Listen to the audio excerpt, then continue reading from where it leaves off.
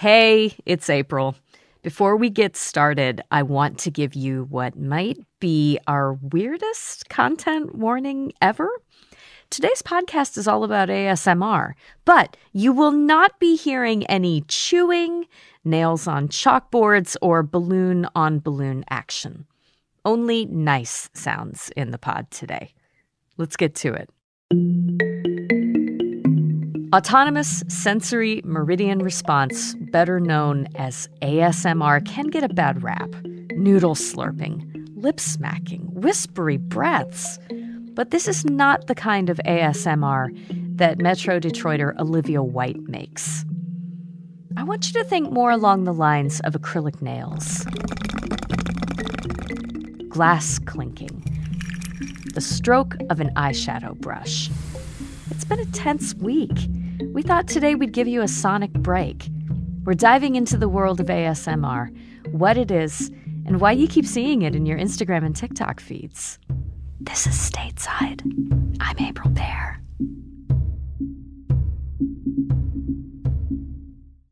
Olivia White, known as Livy Love ASMR, is a Michigan-based TikToker with 1.2 million followers. ASMR is, if you look it up, it's something along the lines of a tingling sensation that can kind of run down the back of your neck, usually, or your head. But Olivia has a different way she likes to describe ASMR. But I like to kind of compare it easiest to Bob Ross's TV shows. That feeling that you get when you see him with the soft-spoken voice and the bristles on the paper, and that kind of floating sensation almost that you can get from that. And it's for everyone. There's a lot of different types of ASMR. Some of it is a little more out there than others, but I think that there's something out there for everybody. And it might even surprise folks. What is ASMR sometimes when you see a commercial with a Coke can opening up and you hear that satisfying click of it popping open with the fizz, that could be considered ASMR to some folks. So I think it's for everybody, and it's definitely a tool that can be used in a lot of different ways. I remember when some of the clips first started popping up in social media, I remember hearing that there was a certain percentage of humanity that was especially susceptible to it. I don't know if that's for neurological reasons or what, but I don't know. I mean, it certainly seems like a lot of people have some kind of reaction to it. Do you have thoughts or anything you could share with us about that? That makes a lot of sense to me. I was never an ASMR listener until about 2.5 years ago when I was scrolling on TikTok and I randomly came across a video that made me experience the ASMR sensation of chills. And it initially kind of weirded me out a little bit, so much so that I scrolled away and then I came back.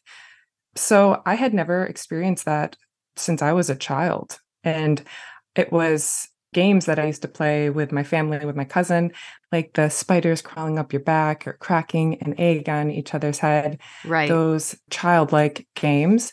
Variations on playground rhymes.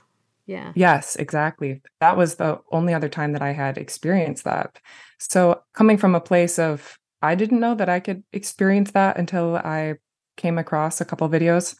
There are some people who can't handle it. You know, there's something about it that kind of hits them the wrong way. Maybe they don't like the tingling feeling. And then there's some folks who are pretty indifferent. Would you say that your relationship with it has changed over time? It has very much changed over time. There are still certain aversions that I have. There's so many different types of ASMR, and some of it honestly really makes me cringe. So that being said, I understand that some people just don't care for it, but as I've watched it longer, I've opened my mind up a lot more and found that I like a lot more of it.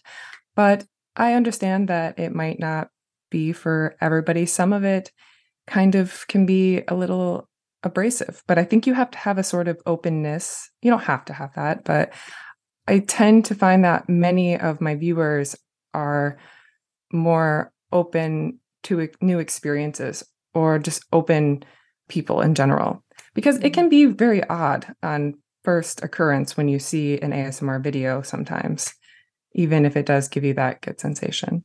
Yeah, you mentioned that the first time you saw one, you were kind of like, yes, no, thank you about this. Yeah. Can you pinpoint what it was that made you feel like you wanted to back away? It was the whispering, I think. I just was not prepared to hear whispering on my feed. You know, we're so used to whispering being a really intimate experience because it's something that you have to come close to hear it, and you have to be a certain level of softness usually. And that intimateness was very unfamiliar to me, especially just scrolling through live feeds where you'll come across other people that are, yelling or celebrating, or just the difference in it, the starkness between that took me a little bit off guard. When you first started making your own videos, do you remember what kinds of concepts you were doing when you first got started, or maybe the first one you ever produced? Yes, I do remember it. It was a personal attention style videos, which I still do a lot of, which can be like a hair salon type of content. It can be, face massages, a lot of like spa like experiences. I really, really like watching that. And when I first started making ASMR on TikTok, that really wasn't a super common variety of ASMR. What you create is a very specific experience for our ears, but I have to say, the real hot sauce for me is, at least in part, your visual presentation. You curate an awful lot of looks and styles for yourself in all your clips, very color conscious, and I just have to say, I need to meet your nail tech. Really some incredible work going on there. She is amazing. She is an incredible artist, and I'm so lucky to be able to have her work on my nails. I am really grateful. She's from my hometown of Jackson, and that's how I came across her on Instagram. And she keeps my nails in really nice shape because acrylic nails make the best noises. And if you've never seen the Dolly Parton video where she talks about how she wrote 9 to 5 on her acrylic nails using them as an instrument, that's kind of ASMR-y, I think. Worth a watch. Very much. I also noticed that you have a side hustle collecting vintage Avon products, and you bring them in. Some of them, I mean, I am going right back to Aunt Bee and Aunt Ruth's, stash of things that I found in their bathroom counters and drawers. Where do you find all these things? So once you start looking for them, you'll see them everywhere. I'm not kidding. They're at Goodwills, antique stores. It started for me because my great grandmother was an Avon lady, and my grandmother also had a ton of Avon. So I inherited many of those pieces and continue to inherit many of those pieces. Now it's a little out of hand because I have so much and not a lot of storage. The magic is real, I have to say. Thank you. Would you say it's more challenging coming up with new sound mixes and new sound effects, or styling the videos? Definitely the sound effects are very difficult to come up with new. I have a couple of them that I know are going to be good, and most people like them because I tried them on live streams, the sounds, and people are very receptive to them. But beyond that, when I have to kind of try out on my own new sounds, I don't usually have an audience for that. So I'm not always sure if they're going to hit or not. So I rely really heavily on folks letting me know in the comments what they think. But that is way more difficult than the aesthetic, like the theatrical part of it. Needless to say, you use your acrylic nails on any number of surfaces, both smooth and textured. You use any number of different kind of props, like tissue paper that's crinkled up, kinetic sand, which I hadn't ever really thought about how it actually makes a sound when you scoop it. What do you think is the oddest thing you've ever used to get a sound effect? The pineapple video that I made, the very first blow up pineapple, the inflatable one, I have this giant 6-foot pineapple like for a pool, and used it to do like a pineapple themed makeup video. But the sound of the inflatable pineapple was kind of light and hollow. So I took an exercise ball and I put the gain up really high in my microphone so you could hear it really well. And I tapped on that and made it match the taps visually of the pineapple. So it sounded a little more full and satisfying. But I think the oddest aesthetically thing, the prop that I've used in a video is probably the butter churns I've been using. Can I ask how you sourced them? So, funny story. I really used to love the game Oregon Trail on the computer. I don't know if you ever played that. Oh, yes. Dead from dysentery every time. Yes, I used to love that game. So, I wanted to, for a theme, this was over a year ago, I think now, make an Oregon Trail ASMR video, just kind of as like a joke, you know. And I bought these butter churns to make the video with, and turns out they make incredible sounds, like really, really satisfying. We need to take a break. More with ASM artist Olivia White in just a minute. Support for the Stateside podcast comes from Kalamazoo College, offering a personalized education that combines critical thinking, curiosity, and creativity. Committed to preparing students for meaningful careers that make a positive impact on the world. More at kzoo.edu. Support for Michigan Public's Stateside podcast comes from Lake Trust Credit Union, working to empower financial well-being for Michigan consumers, businesses, and communities. Committed to financial solutions and advice to support people and families. More information at laketrust.org.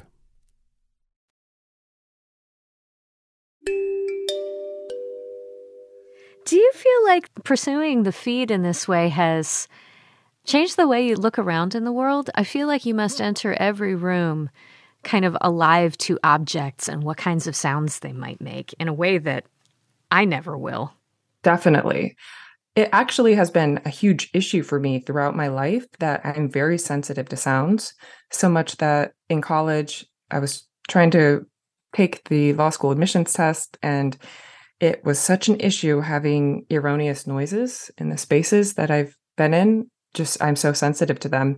But doing ASMR now, I feel like I can turn that into something good, where instead of just being aware of these irritating noises or bad noises of like a clock ticking in the background or somebody barely moving around their foot in their shoe and hearing the rubber on the bottom just kind of move around and squeak, I kind of can focus on the more satisfying element of that instead of just the unpleasant sensory experience of it.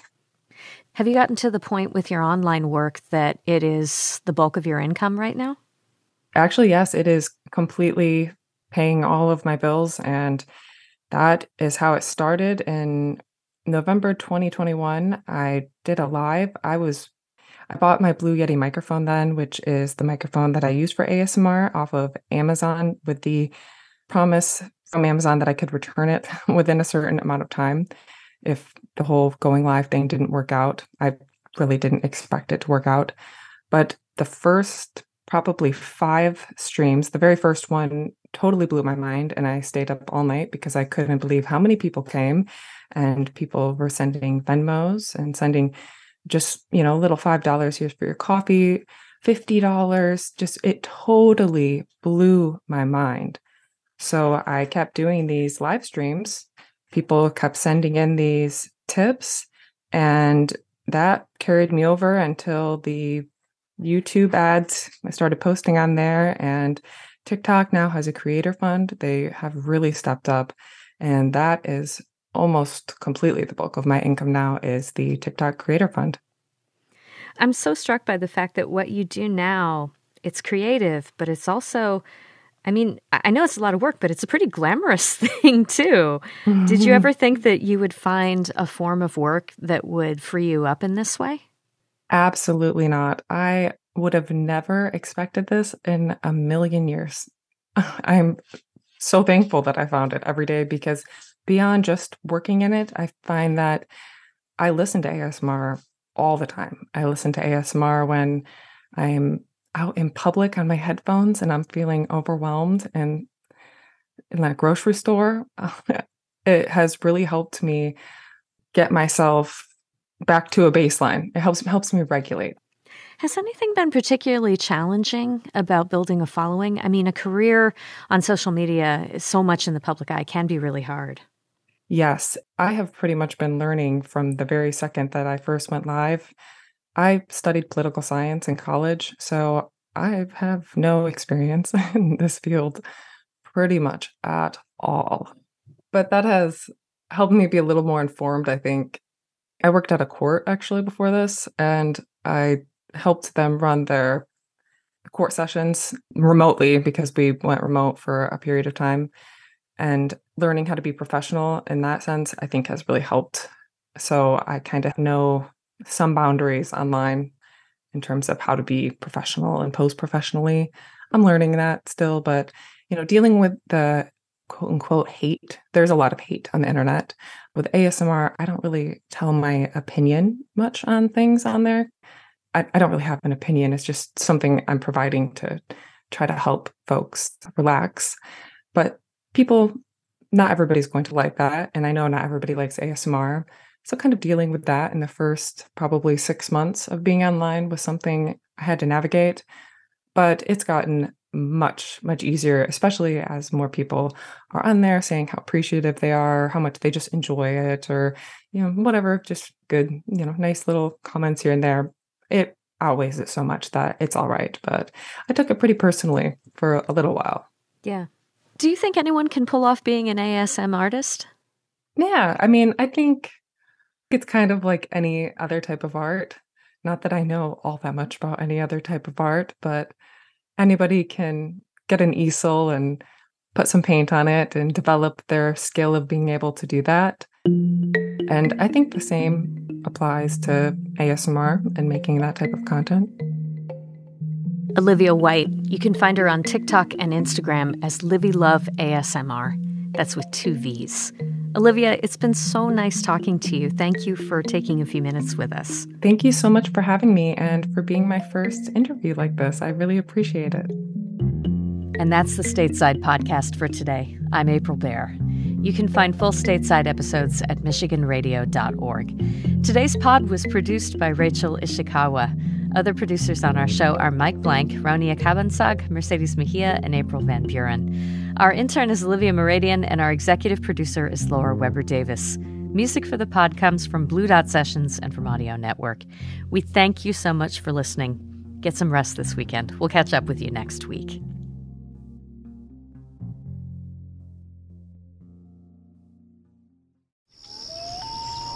Hi, I'm Rebecca Williams. I'm Lester Graham. We've been working on a big project about Great Lakes birds called the Bird Connection. It will look at ducks and trumpeter swans, Egrets and herons. and piping plovers. Yes! We'll discuss what we've discovered at a Michigan Public Issues and Ale event, Including how some problems for birds are problems for people. It's at Arbor Brewing Company in Ypsilanti, the evening of May 21st at 7. You can register at michiganpublic.org.